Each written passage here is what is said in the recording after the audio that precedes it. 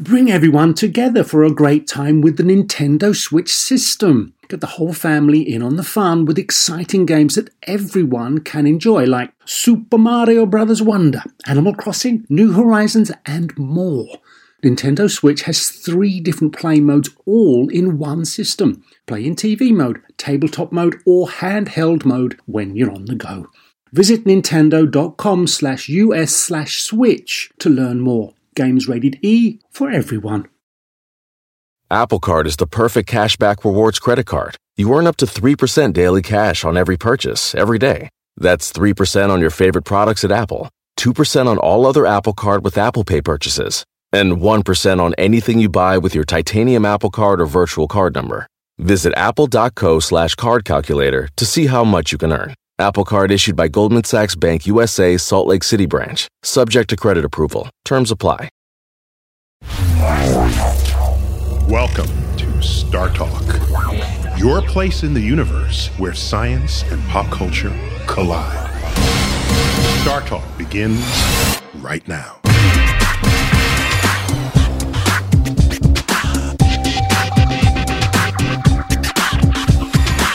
This is Star Talk, the Cosmic Queries edition.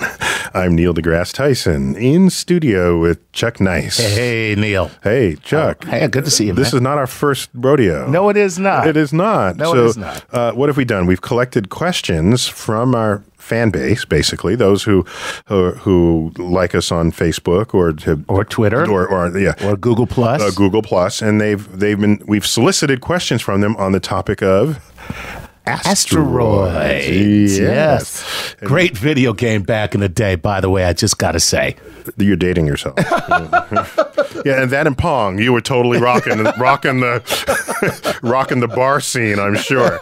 No, I like Asteroids too, and I have a bit of trivia about Asteroids later on if you're interested. The game Asteroids. Okay. If you remember and if you're interested. I will keep that in mind. So you've got them all. So let's rock the house. And let us remind the audience that these are questions that you have not seen. I've not seen, and I can't claim to. This is not Stump Dr. Tyson. No, it's not. It's not, but it's. I don't want to see them in advance because it's more fun hearing them right up front. And we get to hear your truly spontaneous answer to these. You hear me fumble over, and if I don't know an answer, I'll just say, "Go next." Right, exactly. Right. And we'll end the hour with the lightning round. Which is actually what's funny. I got a tweet that somebody retweeted from one of our former Cosmic Queries, and the question. Let me see if I can get it right. Can there be time without gravity or motion? Can there be time without motion? And that's what the question was. Answer, Neil, : no. Moving on. There can't be the measurement of time without motion. Exactly. Like, there's, of course, time without motion. Yeah. All right. So listen, let's jump right into this, and let's start off with Deepak Agarwal is the person who sent this in. How come we never know anyone with the names of people who ask questions? I don't know, man, but I love it. Deepak Agarwal. I want to hang out at a cocktail party with a guy named Deepak Agarwal. Okay, go on. Would it be possible to go through a brief summary of the nomenclature of asteroid, minor planet, comet, meteor, meteoroid, etc.? Sometimes I think people, including myself, toss these terms around and are not completely sure of what all the differences may be. Okay. Great question, because I'm in that group that he talked about. Are you ready? Okay. Please go right ahead. In the solar system, there's a star. And we call that the sun. By the way, it wasn't always thought of as a star. The star was what was on the sky, and the sun was what we saw in our daytime sky. Those two words were not historically the same thing. They're not the same in the Bible, right? Okay. They're two separate things. And so it would be much later that we would learn that the stars of the night sky are just like the sun, except much, much farther away. Right. Okay, so we have the sun. Then we have what are called planets. Originally, planets were wanderers against the background sky. And the Greeks first named them planetes, meaning wanderers. And there were 7 wanderers, now traceable to the names we give to the 7 days of the week. Gotcha. So the 7 wanderers were Mercury, Venus, Mars, Jupiter, Saturn, the sun, and the moon. Gotcha. All of those moved against the background stars. And so some are easy. Sunday is sun, Monday is moon, and Saturday is Saturn, right? So those were planets originally, and no no one knew anything about moons or asteroids, but comets were easy. Okay, we knew about comets, and comet is made mostly of ice, and as it comes near the sun, the ice evaporates, sublimes, if you want to be technically accurate, and it grows a tail. Boom, comet, no doubt about it. Okay. So once Copernicus came along, he said, wait a minute, the sun is in the middle, and we go around the sun, and so we're a planet, the sun isn't. Then planet got redefined to just be stuff that went around the sun. Gotcha. Mercury, Venus, Earth, Mars, Jupiter, and Saturn. Then we discovered Uranus and Neptune. We discovered Pluto. Then we discovered asteroids. Asteroids are craggy chunks of rock that orbit primarily between Mars and Jupiter. They're really tiny. They're so small in a telescope, you cannot see their surface. Gotcha. Distant stars, you can't see their surface through a telescope either. They're so far away. So people said, well, if they're really tiny, in an image like a star, but they're not stars. They're asteroids. So they're tiny star-like. Asteroid. Star-like. So those are asteroids. Gotcha. All right. So now, as an asteroid comes crashing through our atmosphere and is rendered aglow, it is a meteor. Gotcha. If any of it survives and you can pick it up on the ground, it's a meteorite. Meteorite. That I didn't know. There you go. Gotcha. All right. Now, since Pluto's episode... Poor Pluto. Yes. When we redefined planet to mean that which is round and has cleared out its orbit of miscellaneous debris, of most of the debris that was there when the solar system formed. So Earth has cleaned up most of what was in its orbit. Right. Okay. At least we still get hit, but we cleaned up most of it. Pluto has not. Pluto is in a zone in the outer solar system called the Kuiper Belt. There is more mass in the Kuiper Belt than the mass of Pluto itself. Pluto does not own the Kuiper Belt. Right. Whereas we own our orbit. You in my house. Exactly. Earth. So then we came up with a new word for round objects that don't own their space, and those are dwarf planets. Dwarf planets. Exactly. And so one of the asteroids is big enough to be round. It doesn't own its space because it's in the asteroid belt. That is Ceres, is big enough to be round. And so that's also a dwarf planet. Okay. Ceres is the root for, Ceres was the goddess of harvest, and cereal comes from the name Ceres. Nice. I know. It's all, we're just rocking it. Whoa. Right. And okay, so now minor planet is basically all asteroids, and I think they include comets in that as well. Okay. So everything that does not have a round shape, basically we call a minor planet. You're going to call it a minor planet. Kind of minor planet. Yeah. That's right. And that's it's holdover. the catch-all drawer. It's the catch drawer. It's the catch drawer for the cosmos. Minor planet. So that was a great question. Just helping. Oh, no, there's also meteoroid, which is a tiny asteroid that is most of what you see as the shooting stars in the night sky. Okay. So the meteoroid becomes a meteor, becomes a meteorite. Gotcha. So, okay. So streaking across the sky, tiny little, it's a meteoroid, lands on the ground, it's still intact, meteorite. Okay. Usually the meteoroid's vaporized, but that's who's counting. Exactly. Okay. All right, cool. Man, that took almost the whole segment. It did. Holy cow. But guess what? It was good because now we have all of those definitions going forward. So we can just rock the rest of it. Okay. I mean, because I'm serious. I'm glad you did that because some of those things I get confused. Even Chuck Nice gets confused. Those things confused, but no longer. So you got another one? I don't know if we can fit it in the last 20 seconds of this segment. What do you got for me? Okay, what's the reason behind some asteroids are incredibly metal rich and some are just big rocks? That is an awesome question.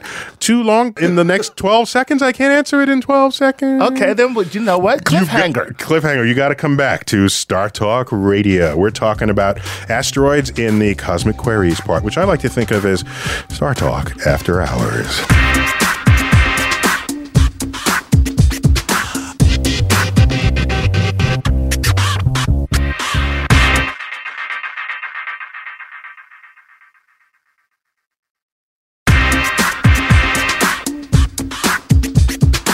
We're back to Cosmic Queries of Star Talk. I'm Neil deGrasse Tyson with Chuck Nice. Yes, right. Chuck tweeting at Chuck Nice Comic. That's right. That's correct, sir. I follow you. I follow you too. Make me laugh. every now and then. Oh, well, thank you. I think I said that thank you too quickly. Yeah, you did. You made me laugh sometimes. All right, so you're reading me questions that we've called from the internet. I've not seen them, but it's not Stump Dr. Tyson. It's it isn't. It's fresher, I think, if I'd never heard them before. And right before we had a little cliffhanger, John Savage wanted to know what's the reason behind why some asteroids are incredibly rich metals or metal rich, and some are just big rocks. Yeah, that's an excellent question. So it turns out a very small fraction of asteroids are metal rich. Most of the rest are rocky. Okay, they have they're non-metallic, and it comes about for a really good reason. Okay. Well, it's the fact that we find asteroids this way tells us a lot about their origin. When the solar system formed, it's a huge gas cloud, and that gas cloud is a mixture of most of the elements on the periodic table. Okay. There's hydrogen and helium, all the way onto cobalt, nitrogen, oxygen, silicon, iron. All these elements are just mixed in the gas cloud, and the heavy elements are they're not so much, but they're there. Right. It's mostly hydrogen and helium. Right. The sun is mostly hydrogen and helium. It's got that's where most of the hydrogen and helium went. All right. If you start making objects out in the solar system, once most of the hydrogen and helium is taken away, you have all the rest of these elements, and they start getting made. If that object was ever molten, as most of these are when they form, who's going to sink to the bottom? The heaviest. The heavy stuff. Right. The iron, the platinum, the gold, the iridium, the osmium, the tungsten. It's all going to sink to the bottom. And the lighter stuff is going to float to the top, which is what are called silicates. So rocks. Rocks. Right. Compared to iron, rock is light, right? So true. So those rise to the top. And so now you have a body that has formed in space. And then another object smashes it to smithereens. And the smithereens are now asteroids. Right. So now you have rocky asteroids made from the crust and mantle of that object. Because it came from that part, from the rocky part. Came from the rocky part. And then you have metallic asteroids, that precious few, the precious atoms that collected in the center, ready to be pre-sorted for our pleasure. Ah, yes. Yes. So the geologist calls that differentiation, not to be confused with what you do in calculus. Right. Which is, okay. Just so you know. Just so you know. For those of you who are wondering, because I already knew that. For the geeks the geologist meant no harm by saying differentiation, but that's what that is. Yeah. So that's why Earth's core is mostly iron. There's a lot of iron in the universe, and it's heavy, and it goes down to the middle, and all the other heavy stuff is there with it. There you go, John. Heavy metal. It's not just the music. Okay. And by the way, there's also a lot of iron in our crust. A lot of it is bound with other elements to make it light. But and you find iron ore that comes through. This is how we do our mining. Right. It's a lot of what goes on in mining. But if we were at the core, there would be no mining. You just reach down, pick up the iron, and it's there. It's there. It's everywhere. We're filthy with iron. Right. Do we mine rock? No, it's just there. Okay. All right. Next question. Very cool. Here we go. Give it to me. Move on. This is Todd Smith. Look at that. What a normal name. Is the asteroid belt a failed planet or just coagulated debris field? Ew. That sounds like a disease. You have coagulated debris fields. So, we don't know what the mass of the asteroid belt might have been in the early solar system. I mean, I might have colleagues who work in that field who would give a good guess, but I don't work in that field, so I couldn't even guess for you. But I can tell you how much the thing weighs now. Really? Yes. Okay, you ready? Yeah. Bring all the asteroid pieces together, and they will sum to about 5% of the mass of our moon. What? You heard what I said. That's it? That's it. What registered you say that again? Yeah, that's it. So that's why when they show these science fiction stories of, we've reached the asteroid belt and they're dodging them left and right. No. Every mission we've sent to the outer solar system did not have to dodge asteroids. All right. I am so disappointed. So there's a zillion of them, probably 1 million asteroids, but they're very widely spread apart.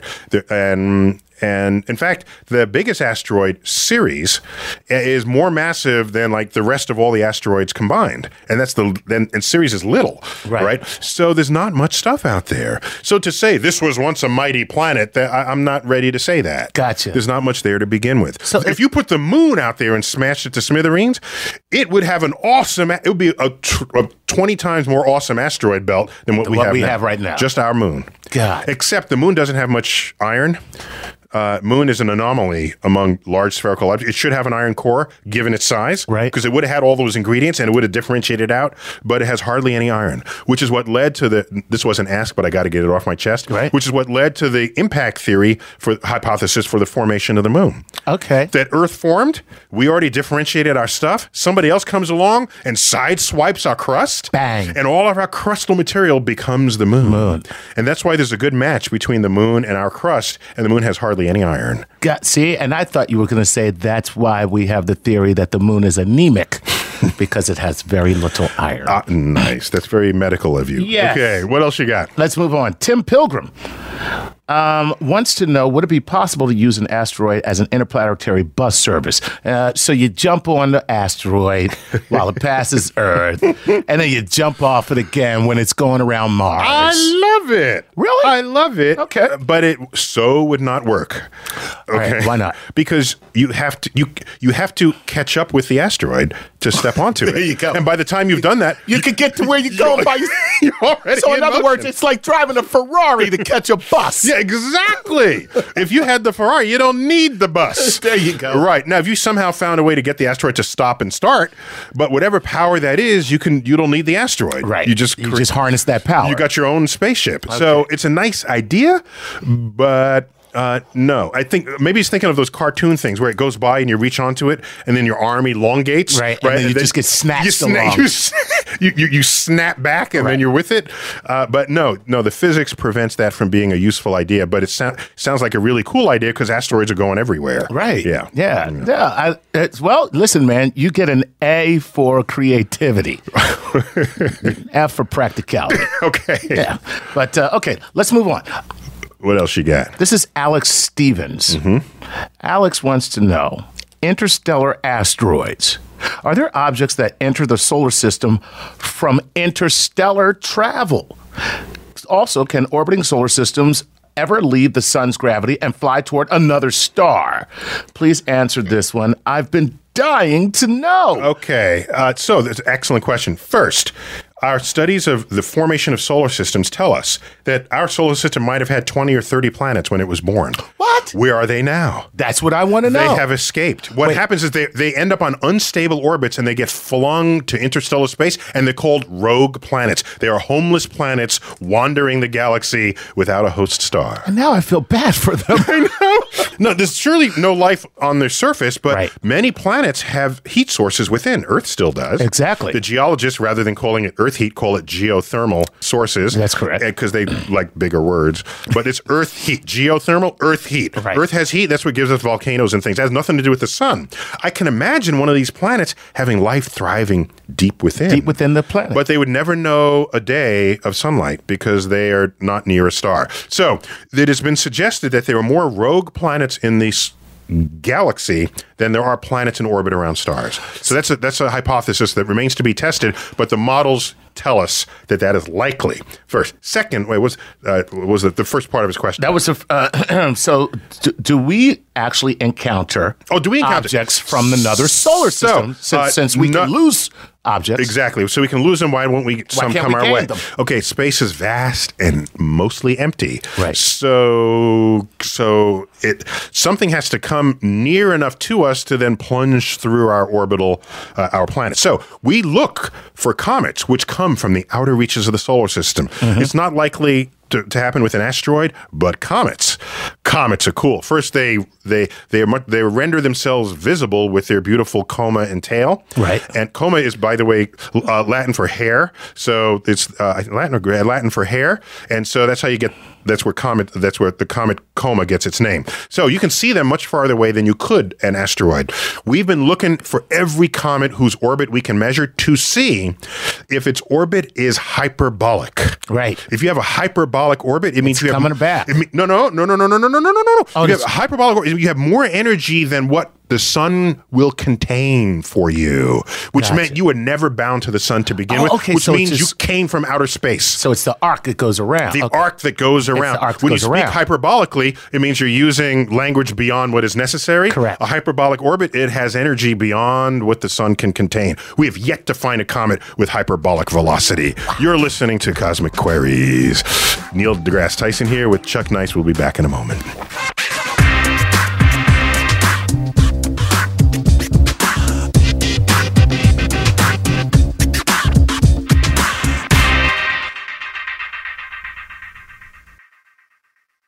Whether you're a family vacation traveler, business tripper, or long weekend adventurer, Choice Hotels has a stay for any you. And that's good, because there are a lot of me's. Choice Hotels has over 7,400 locations and 22 brands, including Comfort Hotels, Radisson Hotels, and Cambria Hotels. Get the best value for your money when you book with Choice Hotels. Cambria Hotels feature locally inspired hotel bars with specialty cocktails and downtown locations in the center of it all. Hey, that's me. Radisson Hotels have flexible workspaces to get the most of your business travel and on-site restaurants. That's me too. And at Comfort Hotels, you'll enjoy free hot breakfast with fresh waffles, great pools for the entire family, and spacious rooms. Hey, that's me too. I guess I'm just going to have to stay at all of them. Choice Hotels has a stay for any you. Book direct at choicehotels.com, where travel comes true. Hey, it's me, your barista. You know how you come in almost every day for our cold foam coffee? Well, now there's an easy way to foam at home with new International Delight Cold Foam Creamer. And it's foaming delicious. New International Delight Cold Foam Creamer, now in stores. It's foaming delicious. At Capella University, you'll get support from people who care about your success. From before you enroll to after you graduate, pursue your goals knowing help is available when you need it. Imagine your future differently at capella.edu.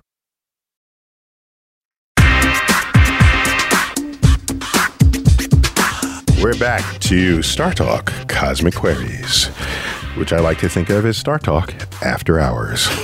But it's really not. It's just Yeah, exactly. It's just in some just versions, Star Talk in some with versions questions. of Star Talk, the questions will follow one of our broadcasts. I think Right. that's why I think of it that way. But other ways you can get this, it's just us, Chuck Nice and I. That's right. So we're talking about asteroids. These are questions culled from the internet. Yeah. Right. Mm-hmm. So now, if before we go any further, because I have a question. So you were talking about hyperbolic. Oh, before we broke. Yeah, before right. the break. And Yeah, so we've been looking for a comet with a hyperbolic velocity. That would be sure evidence that it came from outside of our solar system. Right. Because a hyperbolic orbit means it has more energy than what is contained in orbit around the sun. So then, what are the other Kinds of orbits? types of orbits? Yeah. So if you have exactly the energy to escape the sun, exactly the right amount, not hyperbolic energy, Right. where you're beyond You're it. beyond that. Right. Exactly energy, then you have a parabolic orbit. A parabolic. Yeah, a parabola. Right. You've parabola. all heard, right. you've all okay. heard the word. So now, what orbit would that be? That's what we That's see open-ended. as No. It's open-ended, and so when it gets to infinity, it stops. Whereas a hyperbolic orbit, when it gets to infinity, it's still going. Right. All right. I know that sounds crazy, but mathematically, that's how that plays out. Okay. All right. So neither of those are bound to the sun because they're open-ended. So a bound orbit would be an ellipse. Okay. And every comet we've ever had is elliptical. Is elliptical. And some are extreme ellipses, damn near parabolas, but they're not parabolas, and they're definitely not hyperbolas. Right. So And you keep tightening it up, and the other kind of orbit would be a perfect circle. And the object in the solar system that comes closest to that is Venus. Really? Damn near perfect circle. Yeah. Very cool. see, I always like Venus. So we've never found an object, but the day we do, we are all over it. Oh, by the way, some geologists have found what types of material within asteroids that they think came from another solar system because the chemistry doesn't match the chemistry of other things in our solar system. But they themselves were not particles moving through. They collided with one of these. These asteroids have been hanging around for billions of years. So they get embedded. You check it out. And they're called pre-solar grains. Gotcha. They've been around even before the solar system was invented. So they met. They met one of those hyperbolic. I think I have that right. They met a hyperbolic. Yeah, they said, "Where you going?" Right. Very cool. Yeah. All right. Well, here we go. Let's move on to Dalton Gorey. Does the Earth have an asteroid season? As in a time during a period of our revolution around the sun in which we are more likely to have contact with asteroids. Indeed we do. Yes. Way to go, Dalton. Yeah. So every night you look up, if you have good eyes and good seeing conditions and the moon is not in the way, moonlight is not in the way, right, you'll see one shooting star every minute or two. That's the sort of the background level that's always there. Okay. But as we go around the sun, there are streams of particles, streams of debris left over from comet orbits that had crossed our orbit. Because as a comet nears the sun, the ice evaporates, but the other crap that's in there mixed with the ice, it dislodges and then it sits in the orbit behind it and in front of it, and it spreads out, and that orbital path is there. Gotcha. Well, when I say it's there, it continues to orbit the sun, but we plow through these orbital debris trails, and that's what we call meteor showers. And that's why it only takes, it's 1 night or 2 nights to get a meteor shower, because given our speed in orbit around the sun, 18 miles per second, that is, we plow through it, come out the other side, and we're clear and free again. So we're literally moving through it like a little thunderstorm, like a little rain shower. A little meteor shower. And in fact, if you come through this debris exactly right after the comet passed, there's more debris there than what is average. Then you get a meteor storm. Yeah, you get, those are awesome. Those, you get like, 100 meteors per minute in some cases. History tells us there are woodcuts from the 1830s and 1860s, because they didn't have, photography couldn't have captured it back then. That shows, it looks like one of these chrysanthemum starbursts in a fireworks display. So meteor storms happen, and people freak out if you don't otherwise know what you're looking at. Yeah, that would have to freak you out. The gods are not pleased. In fact, there's a story about Abe Lincoln. In 1833, there was one of these meteor storms, the Leonid meteor shower. You get a storm every 33 years because the comet's orbit takes 33 years to go around the sun. Okay. And so the lineup and its orbit crosses Earth's. Right. The lineup is such that we come right near the head of the comet every 33 years. You had one of these meteor storms in 1833. The local preacher, who is well-read in the Bible, of course, in Revelation, there's a part where it says, at the end of days, stars will fall from the sky and land on Earth. Right. Okay? So he sees this. He comes running, knocking on doors, goes into Abe's room, says, the end of the world is near. Repent. Abe Lincoln comes running out. He looks up, sees this beautiful shower, but notices that all the stars that he's familiar with were still there. The Big Dipper, Orion. Right. So he went back to sleep. And then he went and killed some vampires. Yo, that's cool. So it helps to know a little astrophysics. I mean, he was well-read, better read apparently than the preacher. So he had enough common sense to say, well, the stars are still there. This has got to be something else. Something else, and therefore they are not falling out of the sky. I see. So that was a meteor storm. And just one more reason to love Abe Lincoln. That's all I can say. Right? The man freed the slaves and like said, snap! There he is. He knows the night sky. We got to take a break. We'll be back with more Cosmic Queries on Asteroids for Star Talk.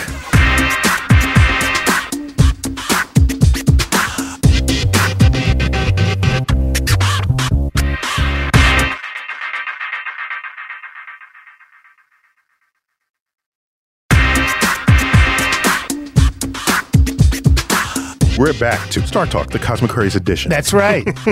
Absolutely. Chuck, that's the voice of Chuck Nice you just heard. Chuck, give it to me. Yes. By the way, you can find us on the web at startalkradio.net, where there's like archival shows and stuff. We've got blogs. It's a nice place to hang out if you have nothing better to do. Yeah, and especially if you're first time here, then you can go back and see what you've missed.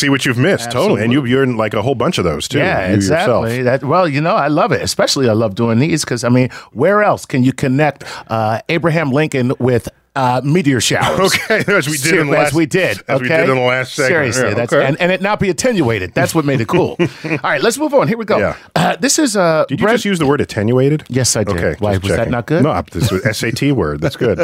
All right. Here we go. This is from Brendan McGlynn. If we learn how to deflect an asteroid, doesn't that actually raise our chances of being struck by one? As there is a greater chance that a madman or rogue country, or even us, could use this technology as a doomsday weapon. Oh, here's a man who's trying to think this through. He certainly is. Unintended consequences. Absolutely. So surely that's possible. But the energy required to direct an asteroid to a spot on the Earth so that you can do damage there, when we already have nuclear weapons that can do the same thing with pinpoint accuracy. With pinpoint accuracy, renders such an idea militarily pointless. Right. So in other words, it's possible, but you would be stupid to do it. It would just be why you just put a bomb in a plane and fly with. Just what are you doing, right? I mean, what? So we already can destroy countries, right? We don't need to, Hollywood scenarios to make that happen. Yeah, exactly. It's kind of like having a gun and then manually inserting a bullet into someone. Hey man, come here, man. I'm gonna push this right in your heart. That's what I'm gonna do. That's exactly what this is. Okay. All right. Good. Great. All right. Next let's question. move on. Matt Kovac. Matt Kovac. Why would the government warn us? You sure it's not Kovac? Yeah, it could be Kovac. Yeah, Kovac. Why would the government warn us if an asteroid that was big enough to cause extinction were on its way for a direct impact with the Earth, and only the government knew it and could not stop it or divert it? I mean, why would they let us know? Why in other words, if this is going to happen, there's no way in hell the government's going to let us know, right? You know why? Why? Because the government isn't the ones discovering asteroids. People do it in their backyards with CCD cameras and their amateur telescopes and programs on the computer that calculates orbits for you. There is no such thing as a government cover-up because the sky is above everybody's head, not just Washington, D.C. So you cannot hide information when intelligent people are running the rest of the surface of the Earth. Okay. And any amateur astronomer who's talented in that trade can find a killer asteroid and plot it up and then tweet about it. Cool. So now that begs the question. This is a follow-up from Chuck Nice. So that means the scenario in the movie Deep Impact is essentially impossible, where an asteroid is found and the government prevents anybody from knowing about it. Exactly. They'd have to go into every amateur astronomer's backyard and say, "Yo." All right, you just answered my follow-up question. Oh, what's that? No, that was it. My follow-up question was, if there is an extinction-level asteroid about to hit the Earth, would we be able to see it ourselves? Basically, look up, there it is. Yes, probably, but the bigger telescopes will see it farther away, so you get a longer baseline. But there will be a point when everyone who's got even a backyard telescope would be able look to up find and say, there it is. Keep in mind that most comets are discovered by amateurs in their backyard. Period. Okay, cool. Yeah. And in Armageddon, where the asteroid was Texas-sized, right? Excuse me? We would have discovered that in 1802. Come on now. Okay. All right, here we go. We got a minute left in this segment. All right, here we go. Brad Thor Rismiller. I love it. The third, yes. Okay. What amount, he needs a Roman numeral. He certainly does. What amount of trajectory modification can be achieved via painting an asteroid white at various important distances? I got to be honest, I have no freaking idea what that means. Okay, what he's saying is if you take an asteroid and paint it, because asteroids are dark, if you paint it white, it will reflect sunlight, and the bouncing sunlight off of that side will serve as a kind of mild propulsion to push it out of harm's way. What? So, but the problem is it's not a big push. Right. It's a gentle push. You're using the pressure of photons, the particle of light, bouncing off. Yes. And so when you, by the way, there's a version of remember that spinning thing in a bulb? Mm-hmm. Most of that is because of convection of air around it. But if you completely evacuate it, light pressure will spin the thing around. Right. So you do that for an asteroid. You need it early enough so that as low as that is, it'll still clear its way and clear it out of harm's way. Brilliant. Brilliant. We will come back to Star Talk, Cosmic Queries.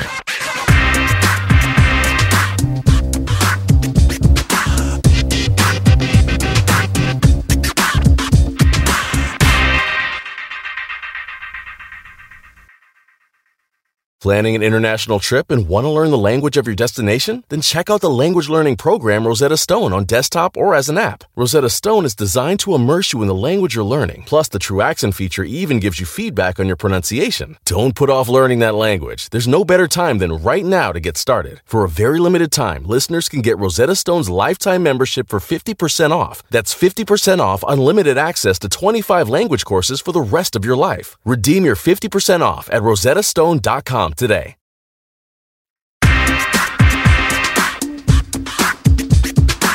We're back in our final segment of Star Talk, the Cosmic Queries edition. I'm Neil deGrasse Tyson with Chuck Nice. That's right. You're reading me these questions. I've never seen them before, but they've come to us on our website, solicited on the subject of asteroids. That is correct. And we are in the final segment, which we're going to call the lightning round. The lightning round. So we're going to try and get in as many questions as possible in this period of time. And we are inaugurating our very first bell for this purpose. So when you're done, you'll let me know by hitting the bell. Go. Fantastic. This is from Brian Lefkowitz. Do we currently have the technology to track and deter asteroids from impacts like the one we saw in Russia recently? No. Next question. Next question. Yeah, by the way, that one was about the size of a third of a football field's length. No, it's 15 feet across. So we do not have the power or the knowledge to track those. Yeah. By the time they come, it's too late. Too late. Here we go. I always read that the biggest threat when it comes to asteroids is that we can't always see them if they are coming from a certain angle. My question is, what % of the area around the Earth would this be the invisible zone or blind spot? Basically what he's asking is, does the Earth have a blind spot? Earth has a blind spot, and it is towards the sun. The brightness of the sun washes out anything coming. So you could hide behind the sun and come at us. We would never know. Oh, my gosh, you would never know. But it takes a long time to get from the sun to us. By then, we have a different angle around the sun, and perhaps we would then see this object against dark sky rather than against bright sky. Curiously, the brightness of the sun is our blind spot. Just like morning traffic. Wow. Yeah, that was as you drive into the rising sun. Exactly. Next. How large would an asteroid be and not wipe out most of the life on Earth when it hits? Is it more location or size? This is the real question. Is it more location or size that would be the deciding factor when it comes to wiping out life? No. Just barely not wiping out life, right? Just barely not wiping out life. So not wiping it out completely. That asteroid is about 1 kilometer across, a little more than a half a mile. We've calculated this. That has enough energy to completely disrupt civilization, where people are walking around with bows and arrows, and it is like caveman days all over again. It will not render us extinct, but the support structures, transportation, food distribution will be completely destroyed, and it doesn't matter where it hits.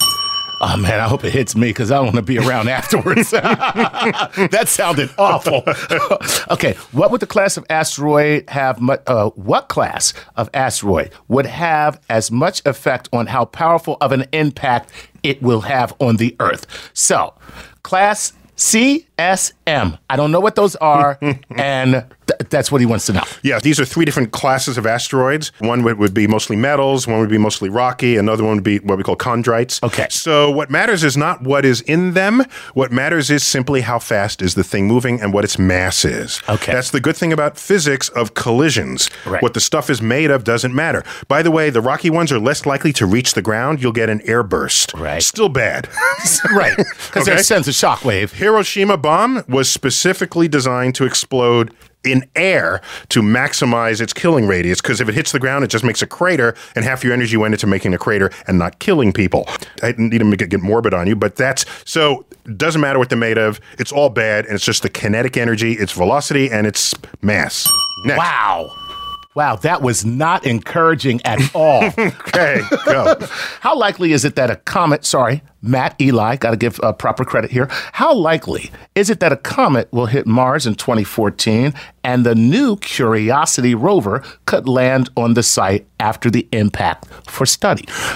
Okay, so there is a comet that's coming a little bit dangerously close to Mars. Right. All calculations show it's not likely going to hit Mars. Okay. But if it did, it would be quite a show. And he's worried about trying to get Curiosity over to the impact site. Curiosity is in basically a zone, a crater, where it's going to stay for its whole life. Okay. No, it's not going to it's not a globe trekker. Yeah. But it would be kind of cool to go into that crater afterwards. We'd have to design another mission to do so. Okay, cool. Next. Let's move on to Philip Johnson. Okay? Not the architect. Not the architect. Okay. If Hollywood movies are to be believed, they would suggest that it's possible to land on a massive asteroid as in Armageddon. How big would the asteroid have to be before, in theory, you could land on it and walk its surface? Okay, so asteroids have very low gravity. And so, no, you can't. You weigh a few ounces on these asteroids, maybe a pound. Okay. Right? So that's not realistic to walk. Any muscular motion, you practically go into orbit. You're just going to fly off. You just fly off. So you really need grapple hooks or some sticky bottom shoes to make this happen. Gotcha. So they're all low. All the gravity is low. So everything has to be rethought. You're not going to be depending on gravity. You're not going to be traveling. You're not taking a trip on the asteroid. You're not just strolling, taking a walk in the park. Andrew Geffner wants to know, would you rather be a pirate or a ninja? Oh, well, a pirate among the asteroids, because then you could take everybody's resources that they took.